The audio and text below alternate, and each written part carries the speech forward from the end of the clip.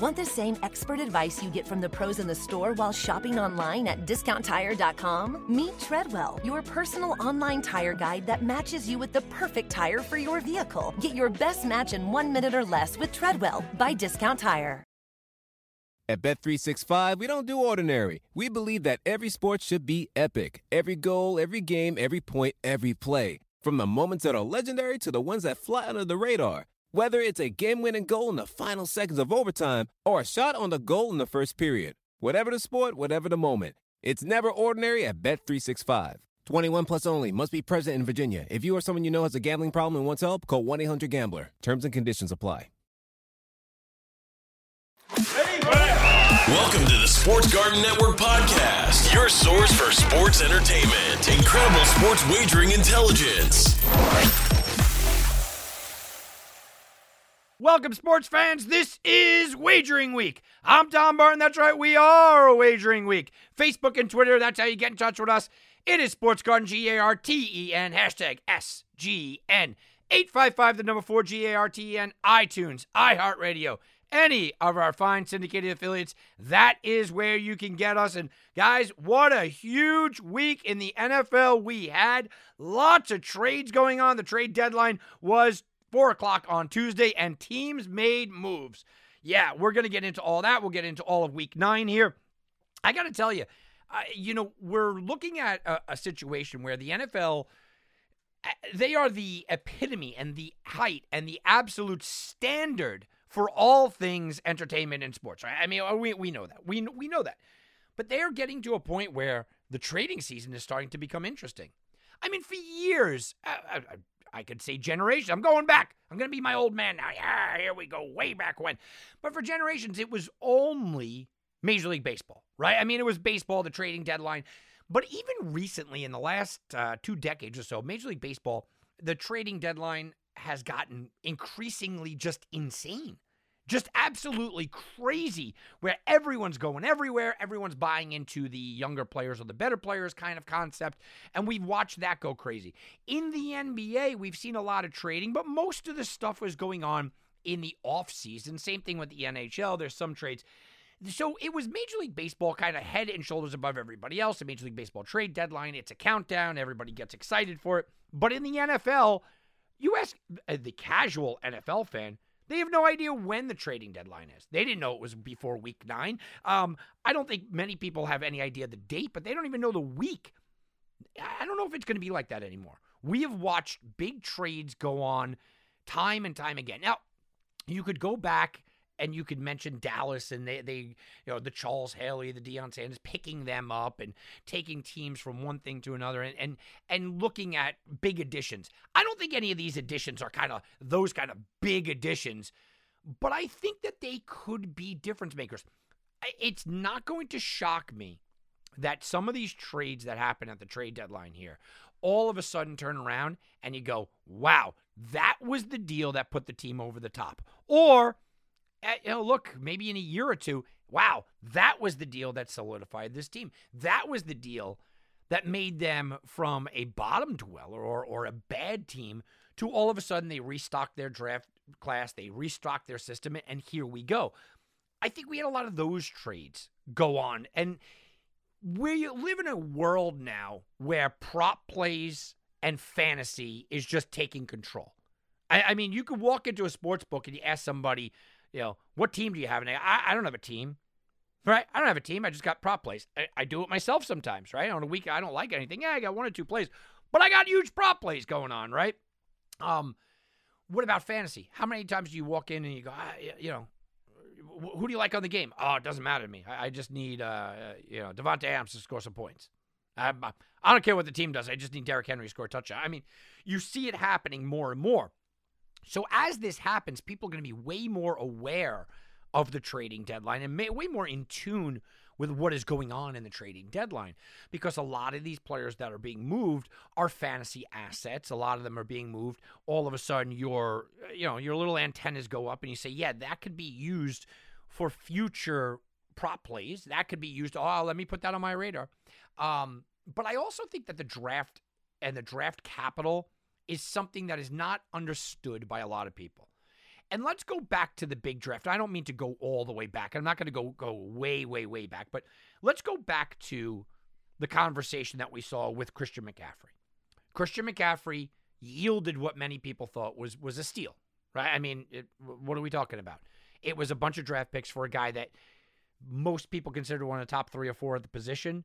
He was an absolute difference maker with San Francisco.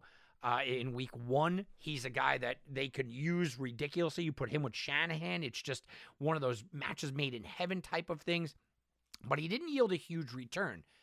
We have to understand what draft capital is. Cam Akers, basically the Rams were asking for a 4th or a 5th rounder. People said no. No thanks. James Robinson went for a late round pick. James Robinson was a starter for 7 weeks in Jacksonville. Went for a late round pick. We have to understand what draft capital is. And draft capital is immense to some teams, to most teams. It's immense. Not only because of the type of player that you can get, but because of the discount that you could get them at. Right? I mean, if you get a draft player there, you can absolutely look at it and say, yeah, I'm able to look at a draft capital, a 2nd round pick or whatnot. He might play a tad less on the field than the guy that we would be kind of moving him for, but I get to save $10 million or whatever the number might be. That's enormous. That is massive for teams. Remember, this isn't just, your fantasy team or your boss where you're just sitting back. No, you have to answer to an owner, general manager. You have to answer to a capologist. A general manager even has to do that, check with the cap and everything else. So when we're talking about eventual trades, you have to understand the market. We in the fantasy community, we in the sports betting community, we in the fandom community, we overrate running backs. We overrate wide receivers. We overrate skill position players. Not many times do you see the average everyday water cooler fan talking about the defensive tackle that clogs up the middle because he has to be a 2-on-1 advantage. Well, he only got 36 tackles this year, but he went to the Pro Bowl. How? Not many times you're going to talk about Kyle Juszczyk, who is simply the best at his position year after year, goes to the Pro Bowl. Who is he? Well, he's the best fullback in the league, and he's on the San Francisco 49ers as a fullback. You're not going to hear a lot of that conversation. You're not going to hear a lot about the blocking tight end that does his job. You're not going to hear a lot about, the in-the-dirt center that does his job. No, this is for the real knowledgeable NFL fans. So when we're talking about trades, understand that they're not all in a bubble. With that being said, we had a lot of fun trades go on. So let's look at the defensive side of the ball first. We'll talk about the Bradley Chubb deal. Look, Chubb is a really good edge rusher coming from Denver. And you can't say that he didn't, that he lived up to expectations or whatnot because he was injured, but we know what he can be. And Chubb going to Miami is huge. The Miami Dolphins, whether you believe it or not, the Miami Dolphins believe this year that the Miami Dolphins can go to the Super Bowl. The Miami Dolphins believe that that's the kind of team they have. They believe in the playoffs with the speed on offense that they have, they can go. They think they have a number 1 corner in Xavier Howard. I agree with them. They like their new guys, Holland in the back end. They like Baker in the middle. They like a lot of what they're doing. Wilkins is kind of becoming that guy that he was from Clemson. So you look at the Miami Dolphins and they're going, we have a Super Bowl window. Why not go out there and get Chubb? Now, Chubb is going to cost a lot of money. So the Denver Broncos got what they could get. They know they're not going to re-sign him. They can't keep dumping money into resources on the defensive side of the ball, where that is clearly a need area. It's clearly not a need area, and the offensive side needs some help.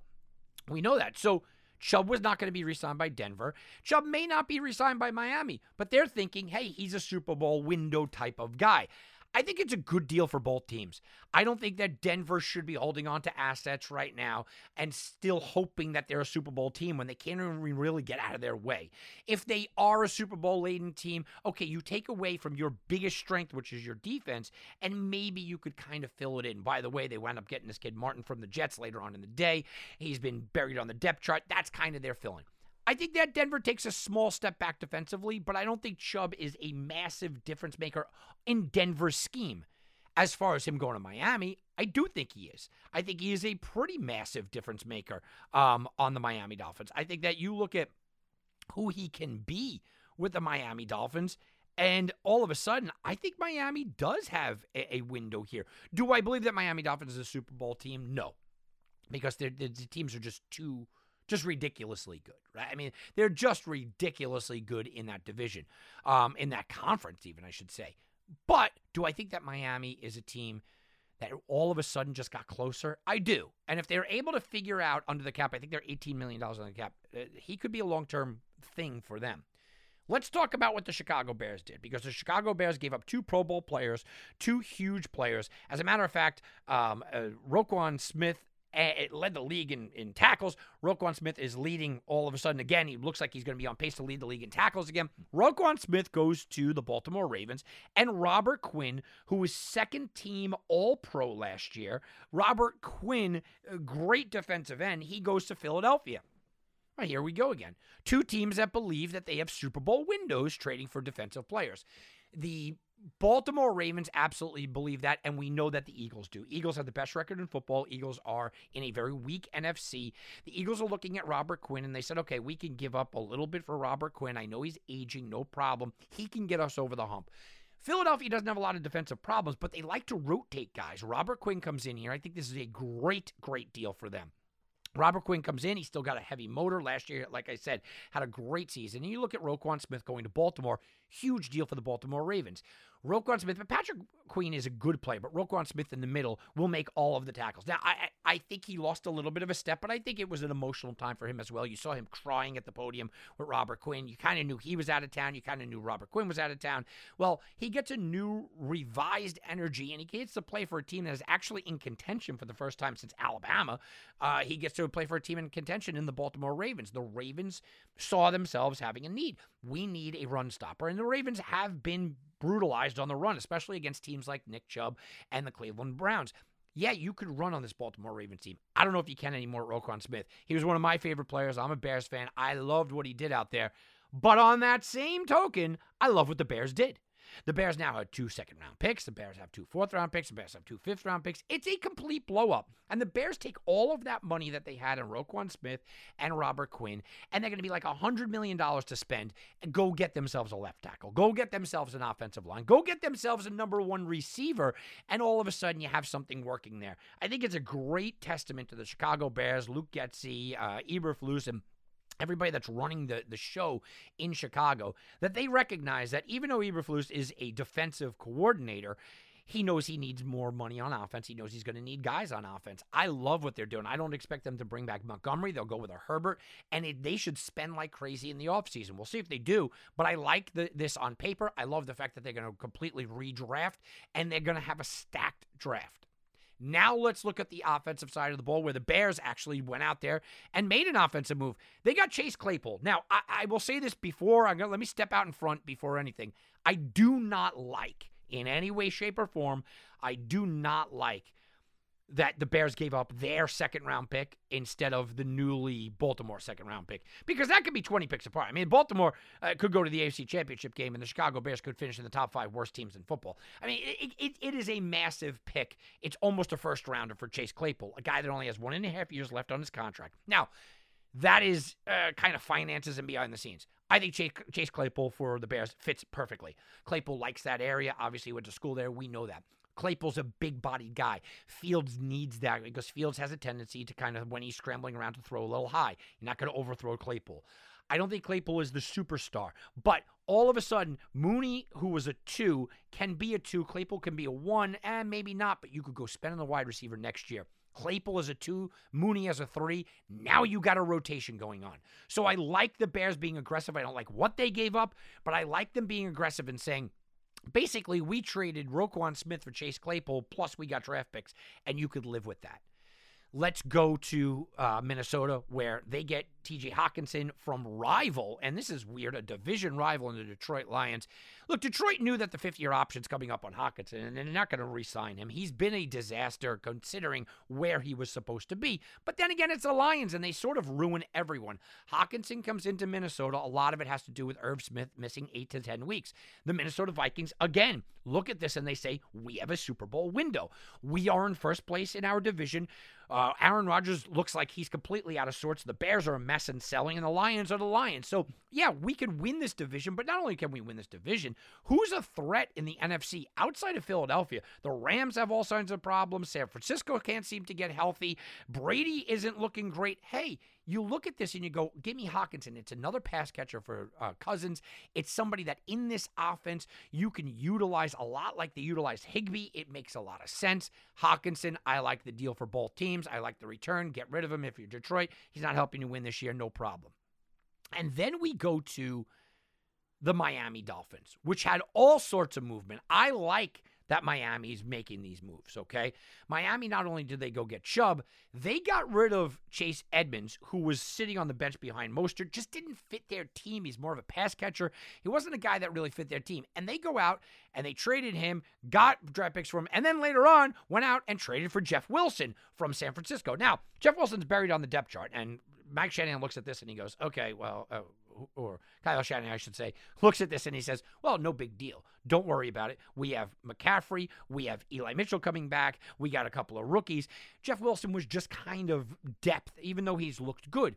But in Miami, he goes and he backs up a guy that he backed up in San Francisco and in Mostert, and a guy that has not been that healthy this year. Jeff Wilson can certainly fill in that gap and become that guy. You don't have a lot behind him on the depth chart. Mike McDaniels, who comes over from San Francisco, clearly knows Jeff Wilson. Jeff Wilson is a guy that you have no problem filling in here and there. You have no problem if he has to become the guy with Mostert. I think it's a great move by Miami to kind of get that backup. Let's talk about Hines and Moss, because basically they switched teams. Nyheim Hines goes to Buffalo. All of a sudden, whoa, another weapon for them. And Moss goes to Indianapolis. Moss becomes kind of the immediate backup there in Indy. I understand what Indy's doing here. Look, we really need a pass-catching running back. If we could get somebody like Moss, we got to protect for Taylor. I understand what they did there, and I think that it's a good move. There's no move here that happened at the trade deadline that I would say is an absolute A-plus move. There's no move that I think puts a team completely over the top, and there's no move here that I think is anything less than a C move. I think all of the teams improve. I like the Hockenson to Minnesota move. It makes sense. I don't think it puts them over the top. I don't think Edmonds does. I think the Bradley Chubb move can be that move for Miami, but again, I would have to think that Miami is going to win the Super Bowl with that. No, I love what the Bears did as far as draft capital, but I don't love it this year. I like it in 2 or 3 years. I think Baltimore getting Roquan Smith is as close to an A as you could get. I think Robert Quinn going to Philadelphia for nothing but draft picks is as close to an A as you're going to get. You look at all the other moving parts. Everybody did really, really well. The teams that are looking to the future, I think, really do have a bright future. I do think that the Chicago Bears revamped their entire team, and you go, wow, yeah, that's a future to look forward to. The Lions got some draft capital. Indy got some draft capital. I like that. And the teams that are going for it certainly showed, yeah, we are going for it, man. We are swinging for the fences here with Roquan, with Quinn, with Chubb. They are swinging for the fences. Even with a Hines and a Moss swap, they're swinging for the fences here, and I absolutely have to buy into that. Then there was one player left, a player that got traded that maybe you forgot about, and I think this could be the move of the trade deadline. No one's talking about it. I love the Quinn.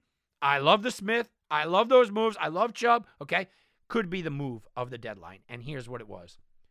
Calvin Ridley is now a Jacksonville Jaguar. Whoa. Here's where smart teams make smart decisions, and the Jacksonville Jaguars have not been a smart team forever. But this is a smart team making a smart decision with guys in the front office that are smart. Calvin Ridley for a draft pick. Look, you're praying and hoping that a first-round pick becomes what Calvin Ridley could be. Calvin Ridley, obviously suspended by the NFL. We're not sure, but basically it's a 5th or a 6th-round pick, depending on when he could come back. More than likely, with the backlash that the NFL got, Calvin Ridley is going to be there opening day number 1. The Jacksonville Jaguars just spent a ton of money on Christian Kirk. Early on in the season, it looked like money well spent. It doesn't look like it because Christian Kirk is really a number 2 receiver and really a slot guy. They don't have a number 1 guy. Well, their entire investment in their future of their team lies in what? Lies in their offense. Now, we love the defense, and I love what they've done defensively, and they drafted well defensively.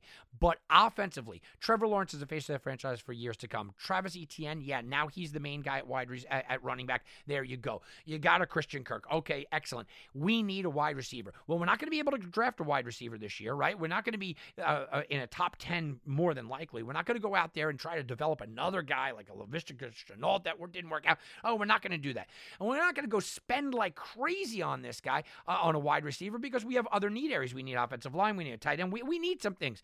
So what are we going to do? Well, you go get a Calvin Ridley, who is a true number one receiver when he's not betting on games.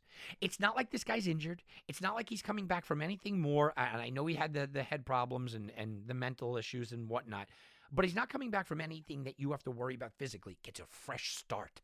Brand new start in Jacksonville. Brand new people surrounding him in Jacksonville. Brand new team surrounding him in Jacksonville. An enthusiasm in Jacksonville. I think this is an absolute tremendous, tremendous win by the Jacksonville Jaguars, and it could be the steal of the trading deadline, and nobody seems to be talking about it.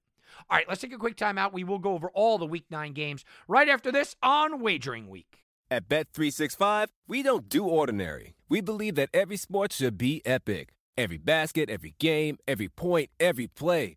From the moments that are legendary to the ones that fly under the radar. Whether it's a three-pointer at the buzzer to tie the game or a player that goes 2 for 2 at the foul line. Whatever the sport, whatever the moment. It's never ordinary at Bet365. 21 plus only. Must be present in Virginia. If you or someone you know has a gambling problem and wants help, call 1-800-GAMBLER. Terms and conditions apply. As a person with a very deep voice, I'm hired all the time for advertising campaigns. But a deep voice doesn't sell B2B. And advertising on the wrong platform doesn't sell B2B either. That's why if you're a B2B marketer, you should use LinkedIn ads. LinkedIn has the targeting capabilities to help you reach the world's largest professional audience. That's right. Over 70 million decision makers all in one place. All the big wigs, then medium wigs. Also small wigs who are on the path to becoming big wigs. Okay, that's enough about wigs. LinkedIn ads allows you to focus on getting your B2B message to the right people. So, does that mean you should use ads on LinkedIn instead of hiring me, the man with the deepest voice in the world? Yes. Yes, it does. Get started today and see why LinkedIn is the place to be to be. We'll even give you a $100 credit on your next campaign. Go to linkedin.com/results to claim your credit. That's linkedin.com/results. Terms and conditions apply.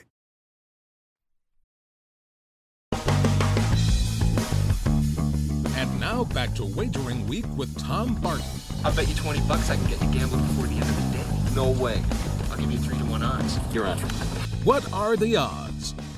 What are the odds? Well, guys, we're going to take a look back at what were the odds, really. The Bucs, Packers, and Rams, they were all favored to win their respective divisions before the season began, and now each one of them have 3 wins after Week 8. The Rams were plus 135 to win the NFC West. Right now, yeah, they are a minus there. I mean, it has gotten crazy with what the Rams are, and they are in the best position here. The Packers are minus 180 to win the NFC North before the season began. They are right now plus money as well. And the Bucs, they were 3-1 to win the NFC South.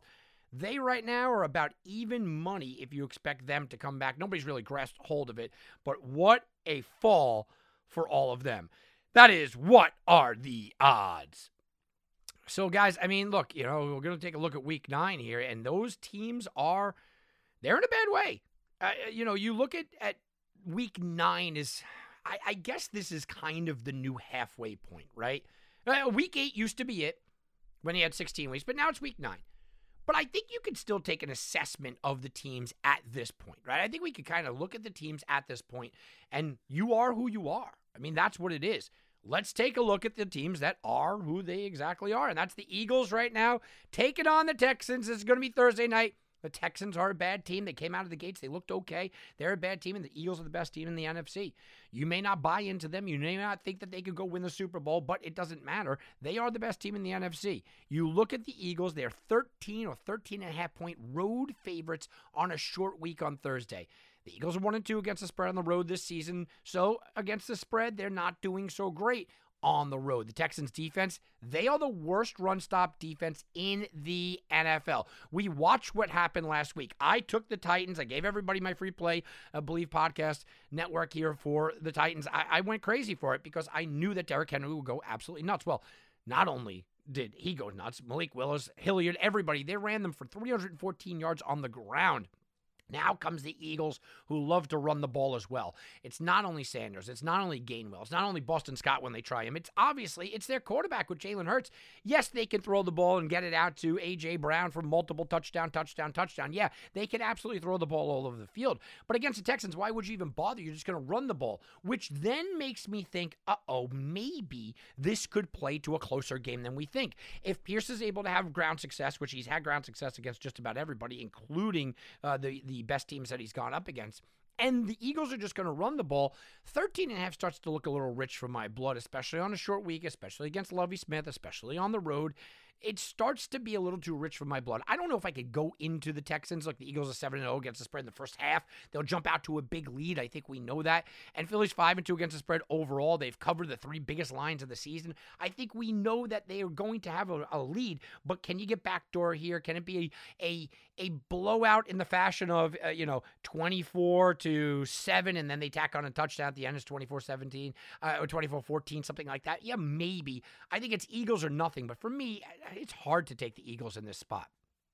Chargers are coming off a bye week. Chargers are on the road. Chargers are 3.5-point favorite over the Falcons. The home underdogs through week 7 here are 24-19-2, and Atlanta is 4-0 against the spread at home. The Atlanta Falcons are just doing things that you are marveling at this point. Marcus Mariota has looked like a real, true quarterback. Maybe not the guy that we thought coming out of Oregon, but a true quarterback that you could rely upon. I don't think he's a franchise guy, but he's doing good. And behind him, you have backups running the ball. Remember, Cordell Patterson wasn't even a running back. He's their starting running back. He's not in there. Algier is in there. They're doing this with smoke and mirrors, but with smoke and mirrors, they continue to keep winning. Their offense continues to keep rolling. Drake London stepping up. Last week, finally, Kyle Pitts is stepping up. You have guys in this system that are buying into the system, and it's a system play here if you're taking the Falcons. The Chargers are off of a bye week. The Chargers have all sorts of talent. There's no question in this game who's the more talented team, but the Chargers have had a lineage here of success where they just don't play up to what they're supposed to be, right? Justin Herbert last year set the world on fire. Everybody loved Justin Herbert. It was Justin Herbert's year. He didn't even make the playoffs. This year, there's no Keenan Allen. Well, he's dumping it off more than anybody else. He's dinking, he's dunking, he's getting over the middle. He's getting completions, but the reality is they're not getting any big plays. Now, Mike Williams is hurt. Keenan Allen isn't practicing. It might be the Austin Eckler show all over again, which it's been the Austin Eckler show seemingly time and time again anyway. I think that the Chargers are in a position where their talent eventually has to win out. This could be one of those games. They still have Derwin James, even though Bosa's banged up. And I think the Chargers have yet to peak on the season. Maybe the bye week kind of helped fix things. Atlanta might be a little overrated here. The Chargers might be a little bit of a forgotten team. And people that get burned, they might be going, I'm not going back to the Chargers. They already burned me. That could be a problem. Bills open up as a 13-point road division favorite against the Jets. It's always a dangerous spot. Double-digit favorites in the NFL are a dangerous spot. Double-digit road favorites in the NFL are a dangerous spot. Double-digit road favorites in division? Impossible to bet. You just can't go anywhere near this. And you look at the Bills, you go, how can you bet on this team? I mean, how can you? Well, this is the 4th time Buffalo's are going to be a double-digit favorite this season. It's the first time it's happened on the road. Like I said, the Bills have now scored more touchdowns than they've punted this year. They have 13 touchdowns, right? Well, they have 13 more touchdowns than they have punched, 24-11. That's unbelievable. The Bills, though, have some problems. The Bills were held to just 3 second-half points last week. Okay, maybe that's something to pay attention to. And you look at what the Jets can do. The Jets have been clogging up the middle. Jets have been big play defense. I don't buy into the New York Jets.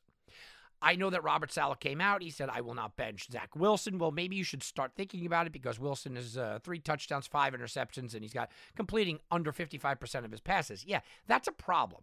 Maybe you don't want to bench him, but you have to kind of take the ball out of his hand. And if you're coming from behind, which we assume that they're going to be coming from behind here, that isn't a good situation. I do think that eventually Breece Hall's injury is going to come back to haunt this team. And I do think that Wilson needs to grow up, and he's not quite there yet. But I do believe in this Jets defense.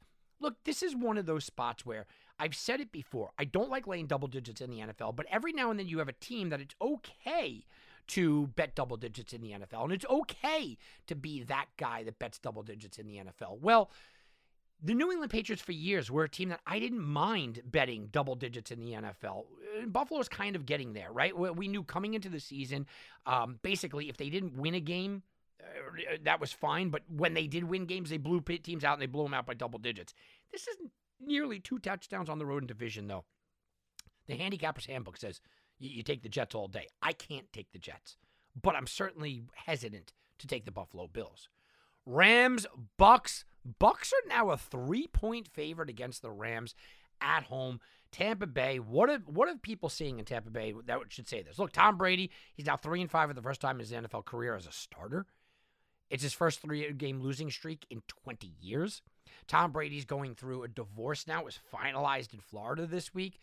Tampa Bay is yet to cover as a home favorite in 3 games so far this year. Tampa Bay has scored more than 20 points one time this season. Tampa Bay is 3-5. The Rams are 3-5. Both teams under 500. They are combined 4-12 against the spread. I mean, what is there to like about the Tampa Bay Bucks here? Tom Brady's been playing fine. I did a YouTube video on this about Tom Brady and Rodgers and Wilson. Tom Brady's playing fine, but this team simply has no running game. They cannot close out games. They cannot run the ball. And if you can't run the ball, especially against this Rams team with Bobby Wagner in the middle, it's going to be a problem. Now, I don't love the Rams either, and I've been harping on bashing the Rams all year long. Cooper Kupp is now banged up. And I think that the Rams are superstars and filling in need position guys. And when you watch the film, you can take advantage of it. Neither one of these teams could run.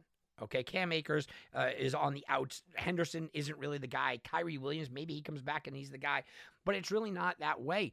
Van Jefferson returning certainly gives this team the potential of a boost.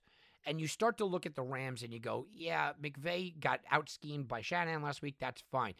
Is this a spot, and this is to be as disparaging as you want it to be, but is this a spot that the Tampa Bay coaching staff can out-scheme against Sean McVay? I don't think so, especially with the other problem that Tampa Bay is having, and that's the defensive side of things.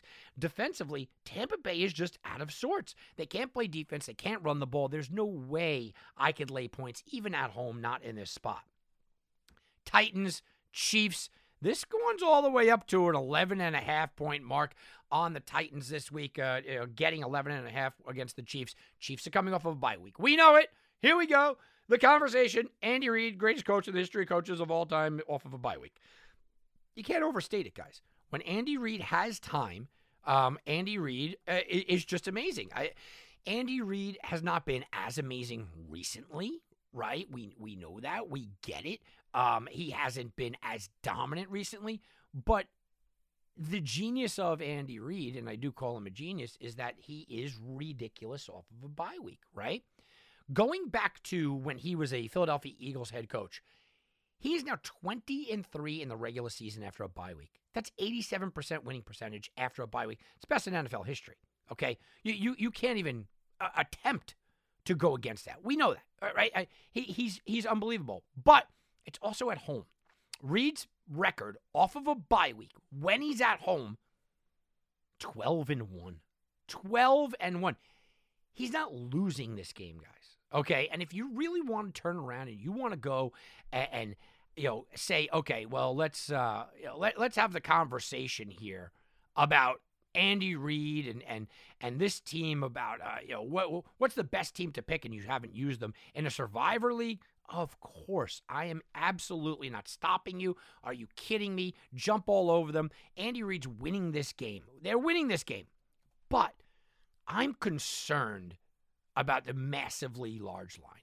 I'm concerned about a public that understands that Andy Reid off of bye week is ridiculous. I'm concerned that the Titans blew out the Chiefs last year 27-3 in this kind of spot. I'm concerned that the Titans all of a sudden are seemingly finding their defense, which I did believe they would eventually start finding this year once they kind of filled in for Landry. I thought all that was going to happen, and they're starting to find it. They're also starting to find that Derrick Henry is that guy. Again, now 3 straight games with 100 yards rushing. But Malik Willis isn't that guy. And Andy Reid, not only offensively, but defensively should have something going for Malik Willis. I just can't lay this huge number in a game where I think that the Titans just run it all day and try to keep Mahomes off the field, which could frustrate them. Bengals, Panthers. Bengals are still an 8.5-point favorite after that miserable showing on Monday night. Oh, look, the underdogs are crushing it this year. We know that. And the Panthers, they're playing with something. I don't know what it is, but they're playing with something here, right? I mean, that's really what we have to say. The Panthers are sitting back, and they're playing close. After that, they had their huge blowout. Look, they almost beat the Rams. Then they beat Tampa Bay. They came real close against the Falcons. They're playing with some kind of pizzazz. Why? Well, they have a new head coach, right? They have a new quarterback. They have something working. Foreman could run the ball. Jeremy Chinnon is expected back on defense. Brian Burns, the rumors are that he was offered 2 first-round picks, and if Carolina turned that down, you're an idiot. But Brian Burns is good. This is a spot where the Panthers, I don't think they win outright, and I don't think that the Bengals look anything as badly as we watch them look. But I think that the Panthers can certainly play well in this spot. I'm taking the Panthers all day with the points in a spot like this because the Bengals can't protect Joe Burrow. Joe Burrow without Jamar Chase, yeah, that's going to be the conversation. The conversation should be that he's on pace to get sacked more than 70 times this year after being sacked by 51 times last year. They should have taken Penei Sewell. I'm going to end the conversation right there. Vikings, Commanders. Well, the Vikings made a move this week, getting TJ Hawkinson. They are 3.5-point road favorites over Washington. Washington, who's now all of a sudden playing well. Taylor Heineke maybe gave him a little jolt, whatever it might be. They're playing well. Look, the Vikings' record speaks for itself. The Vikings are the better team here. The Vikings should be the better team here. But Washington's playing with a little bit of something as well. They are playing well defensively. Offensively, they're kind of just getting it done. Everything says that the Vikings should win, but everything says that the Vikings should have went to London and crushed them. Everything says that the Vikings should have crushed a lot of teams this year, and they haven't. That's reflective of the line, which is only 3.5. Raiders, Jaguars. Raiders are about a 1-point favorite on the road in Jacksonville, and people are finally jumping off the Jacksonville bandwagon after their pathetic showing against Russell Wilson. And Trevor Lawrence looks broken out there, guys. Look, Travis Etienne ran for 156 yards. He looked absolutely fantastic, and Trevor Lawrence just looked bad. Another bad, ill-timed interception in the end zone, another bad, ill-timed interception at the end of games. The Jacksonville Jaguars are a top 3 team in the NFL, giving up points and the scoring differential in the 2 minutes of both halves, because they don't know how to close out games. They're a young team. They get themselves in problems. Against Houston, it was penalties. It was all kinds of stuff. Now you look at the Raiders. Raiders, after 7 games in 2021, they were 5-2 in first place. They were giving up, they were scoring about 26 points per game and giving up about 24 points per game. After 7 games in 2022, they're 2-5, flipped that record. They're scoring about 3 points less, and they're giving up about 2 points more than they were. They're a worse team than last year, guys. They're a worse team, and people continue to think that they're going to just evolve into this team. Josh Jacobs has been great. Darren Waller's been out. Devontae Adams did nothing last week. You could blame the flu all you want, but I think people are now starting to realize that maybe Derek Carr is not the full answer here. I don't blame Derek Carr. I blame more of a universal Raiders problem here, but it's certainly with Derek Carr as well.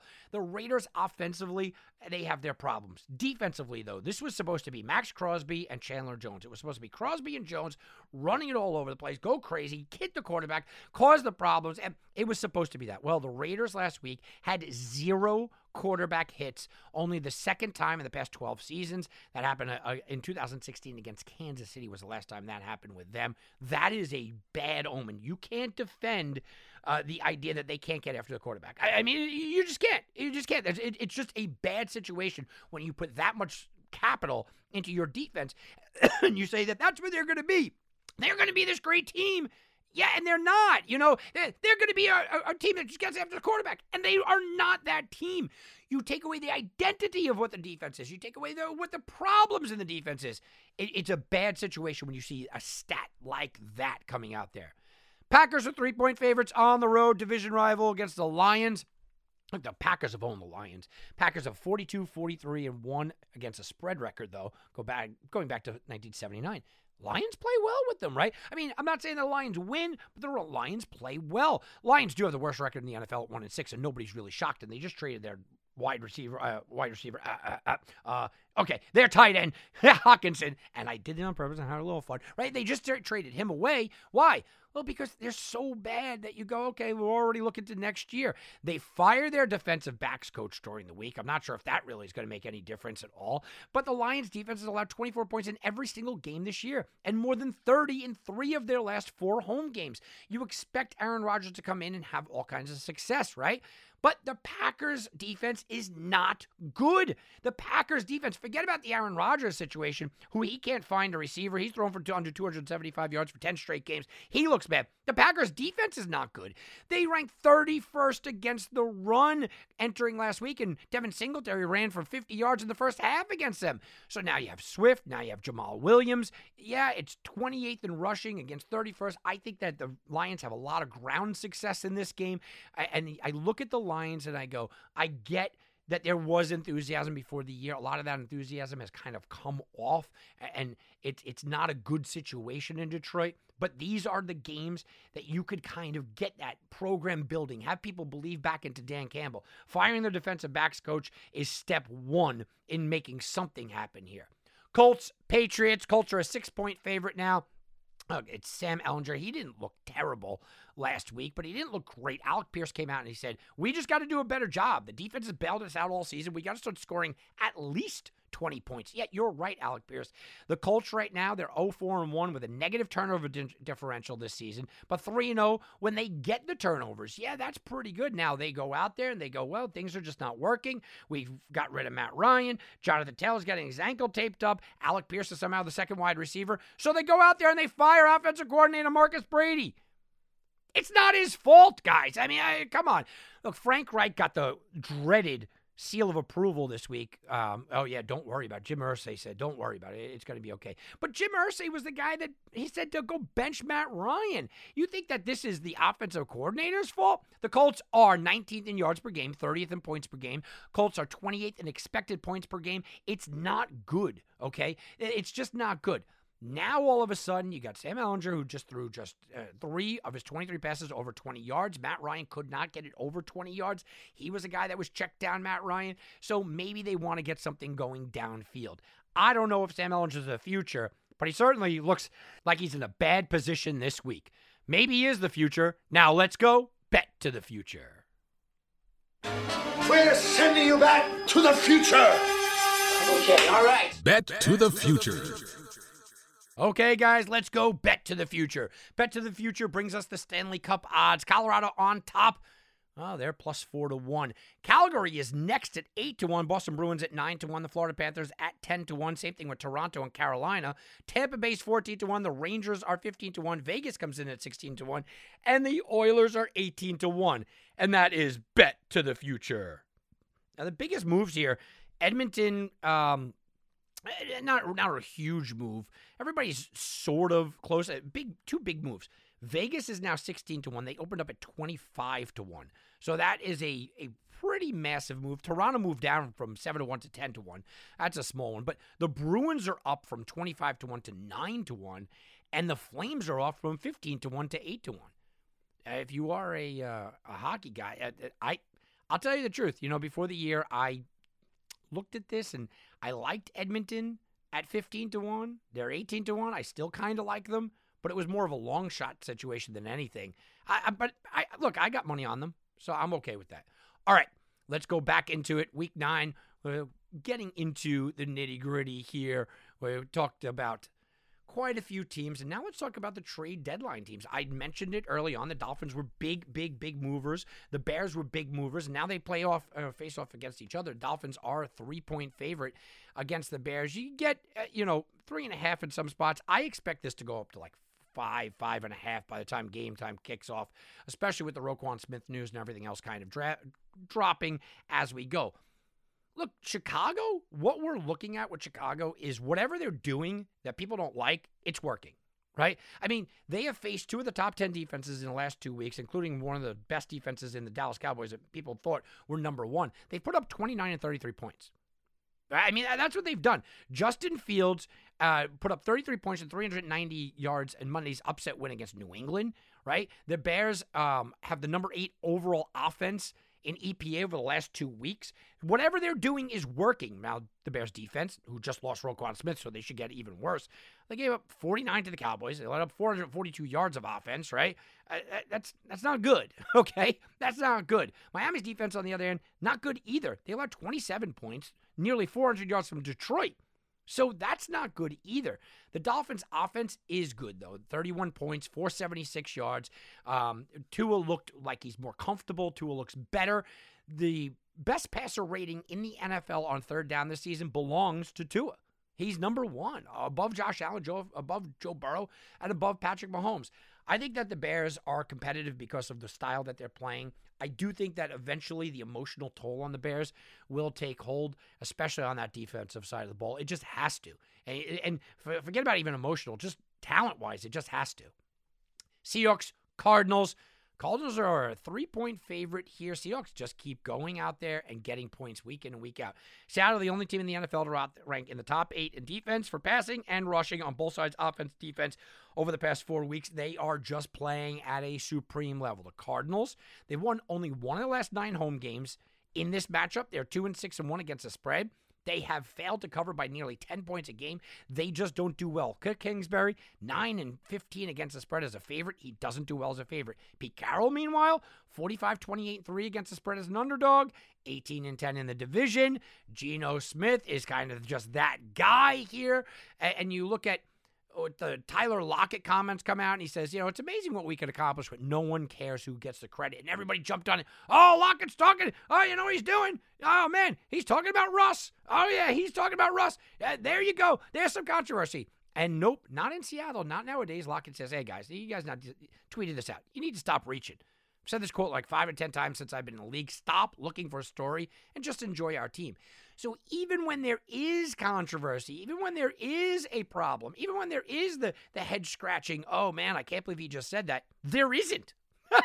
Right? I mean, even when there is, they go out of their way to make sure that it will not be a problem. Everything that you look at the Seattle team, you've just got to like. You've got to like the offense. You've got to like the running game. You've got to like the passing game. I know that Metcalf was questionable. It didn't matter. Metcalf plays. Lockett plays. Goodwin looks good. They have everything working. And Walker, by the way, has just been absolutely fantastic. And Geno Smith is leading the charge. All of it starts with the offensive line that we talked about. So you look at this Arizona team. Arizona is that dangerous team because of their talent level, and they're getting healthier. I'm not saying that they're not. James Conner may be back. It's possible. Benjamin didn't do anything last week. But you start to look at this and you go, are they just DeAndre Hopkins? Because Hopkins the last 2 weeks has just looked absolutely unstoppable. But who's the secondary guy? Is it Zach Ertz? Is it an Benjamin? Is it James Conner? Or is it Kyler Murray with his feet, which we just not have seen a lot of? Look, the implied total here is 49.5. That right there should tell you they expect a shootout. But Seattle's defense looked great last week. Seattle's defense has looked great for a month. I know that it's not fashionable to buy into the hot team, but they are getting no respect from the odds makers. And I think that Seattle is just flat out the better team here. Better coach, better team, dare I say better quarterback right now? Certainly better defense. I don't know why they're not getting any credit or any respect. I took them last week. I'll take them again. Ravens, Saints, Monday Night Football. Ravens are a 3-point favorite. For whatever reason, and I've said this week in and week out, the Saints are perfectly fine on offense. They've lost Michael Thomas, Chris Olave, Jarvis Landry, Kamara missed some time. They're doing it back there with Andy Dalton instead of Jameis Winston, and Taysom Hill is playing a major role. But offensively, they rank inside the top 10 this year. Somehow or another, they're getting this done offensively. Defensively, the Ravens, they're a mess. They are not good. They're 28th in EPA allowed per play on the year. The Ravens are not good defensively at all. Now, here's the thing with this game. You do expect some scoring from the Saints, but I expect plenty of scoring as well. The Saints, who are usually a good defensive team, they rank 14th overall in the NFL. That's right in the middle of the pack, right in the middle of the league defensively as well. So I think both teams will have a lot to go on. Mark Andrews' injury does worry me for the Ravens. Look, they're trying to run with Duvernay because they don't believe in Kenyon Drake. They don't believe in Gus Edwards. They don't believe in their running game outside of Lamar Jackson. And isn't this the same old story? It's Lamar Jackson, and then who else is going to step up? Well, it had been Mark Andrews, and after Mark Andrews goes down, he's had a terrible couple of weeks. Let's be honest, Mark Andrews is not having a good season outside of 1 or 2 games. And now it becomes the Lamar Jackson show on offense. But defensively is where I'm worried about the Ravens. Does Roquan Smith walk in and fix all of their problems? No, he doesn't. But I think what can walk in and fix most of their problems is that the Ravens will not have played a game in 11 days. John Harbaugh is one of these guys that you look at and you go, he is great. He's not Andy Reid with time off, okay? But he's great with time off. He's great off of bye weeks. He is that kind of guy. Now, he doesn't have an official bye week, but he hasn't played a game in 11 days. That is enough time to sort of come up with a game plan to beat a Saints team that is simply undermanned right now. It's enough time to come up and go out there and beat up on a Saints team that we don't know. If Michael Thomas comes back, how effective is he going to be missing all this time? If Landry comes back, how effective was he before he even went down? Olave, you could still see as a little hampered out there. Now, Alvin Kamara went out there and scored 3 touchdowns, and he was absolutely fantastic. But you look at everybody else and you go, yeah, I don't know what I'm going to get. You stop Taysom Hill. Maybe you stop this offense. I think you got to go Ravens or nothing here, but it is a concerning thing that the Ravens defensively are playing so poorly. All right, guys, one quick note before we leave here. Before I talk to you next week, college basketball season is going to tip off. The college basketball season, as you know, is a huge moneymaker when you're able to take advantage of certain things. Just my quick take on the major conferences. I love the smaller conferences, so I hope that we get well into that. I'm an Ivy League guy. You guys know that. I have my Ivy League podcast out there, Believe in the Ivy League, if you want to check that out. I love the smaller conferences. Max Asmas, I knew him before anybody else did, and Oral Roberts. All right. I mean, I like the smaller conferences, but let's talk about the big conferences. In the Pac-12, I'm not looking at anybody as an overly speculative team that, I think they're going to do a lot of damage. I guess it's Oregon. I don't really believe in Arizona. I'm not really looking at that as being the conference of conferences. And the Big Ten, sort of the same thing. I think the Big Ten is the first time, now we're going on, 13 years since they have a championship, but it's the first time in a long time that they don't even have a top 10 team, so I don't see them being the team. It's kind of looking at it where it's the ACC, it's the Big East, it's the SEC, and it's the Big 12. The SEC has a lot of potential teams. I mean, a lot of potential teams that could get into this thing. And now everyone's kind of jumping on the Big East and saying, yeah, they have some too. I think Creighton's certainly a team, and I think they're kind of the fashionable team. I like them. I do like them going pretty far. The SEC, look, this is a league where I think they're going to knock each other off. And they performed so poorly last year in March that it's hard to really talk about them as being a real contender. So that leaves us with the ACC and the Big 12. The ACC is massively top-heavy. It would not shock me to see North Carolina being back in this thing. It wouldn't shock me seeing Virginia being back in this thing. But after that, their league kind of falls off a little bit. We don't know what we're going to get from Duke. I think Florida State's due for a down year. So I'm not loving them. That brings us to the Big 12. And the Big 12 is by far the deepest league. I mean, by far. You could make an argument 5 or 6 of these teams could win the championship. I think it's very hard to repeat. Kansas is a team that I like what they're bringing back, but it's hard to repeat in any sport, specifically in college basketball. Maybe Baylor's the team. Right now, I like Creighton because of the odds. I don't love anybody else, but we'll get more into college basketball as the year goes on, and we'll get more into college basketball week after week. I know we try to concentrate on football here and the NFL specifically, and that's what we will concentrate on for a little while here, but we will eventually get into it, guys. We're going to get into the college basketball slate, so I wanted to just kind of touch on that. All right, guys, I'm Tom Barton for Wagering Week. We'll be back, and you can bet on that. This has been a presentation of the Sports Garden Network. To be part of the show, call 1-855-4-GARTEN. That's 1-855-442-7386. Connect with us on Facebook and Twitter at Sports Garden. That's GARTEN. Get all your credible sports intelligence 24 hours a day by visiting us at sportsgarden.com. At Bet365, we don't do ordinary. We believe that every sport should be epic. Every goal, every game, every point, every play. From the moments that are legendary to the ones that fly under the radar. Whether it's a game-winning goal in the final seconds of overtime or a shot on the goal in the first period. Whatever the sport, whatever the moment. It's never ordinary at Bet365. 21 plus only. Must be present in Virginia. If you or someone you know has a gambling problem and wants help, call 1-800-GAMBLER. Terms and conditions apply.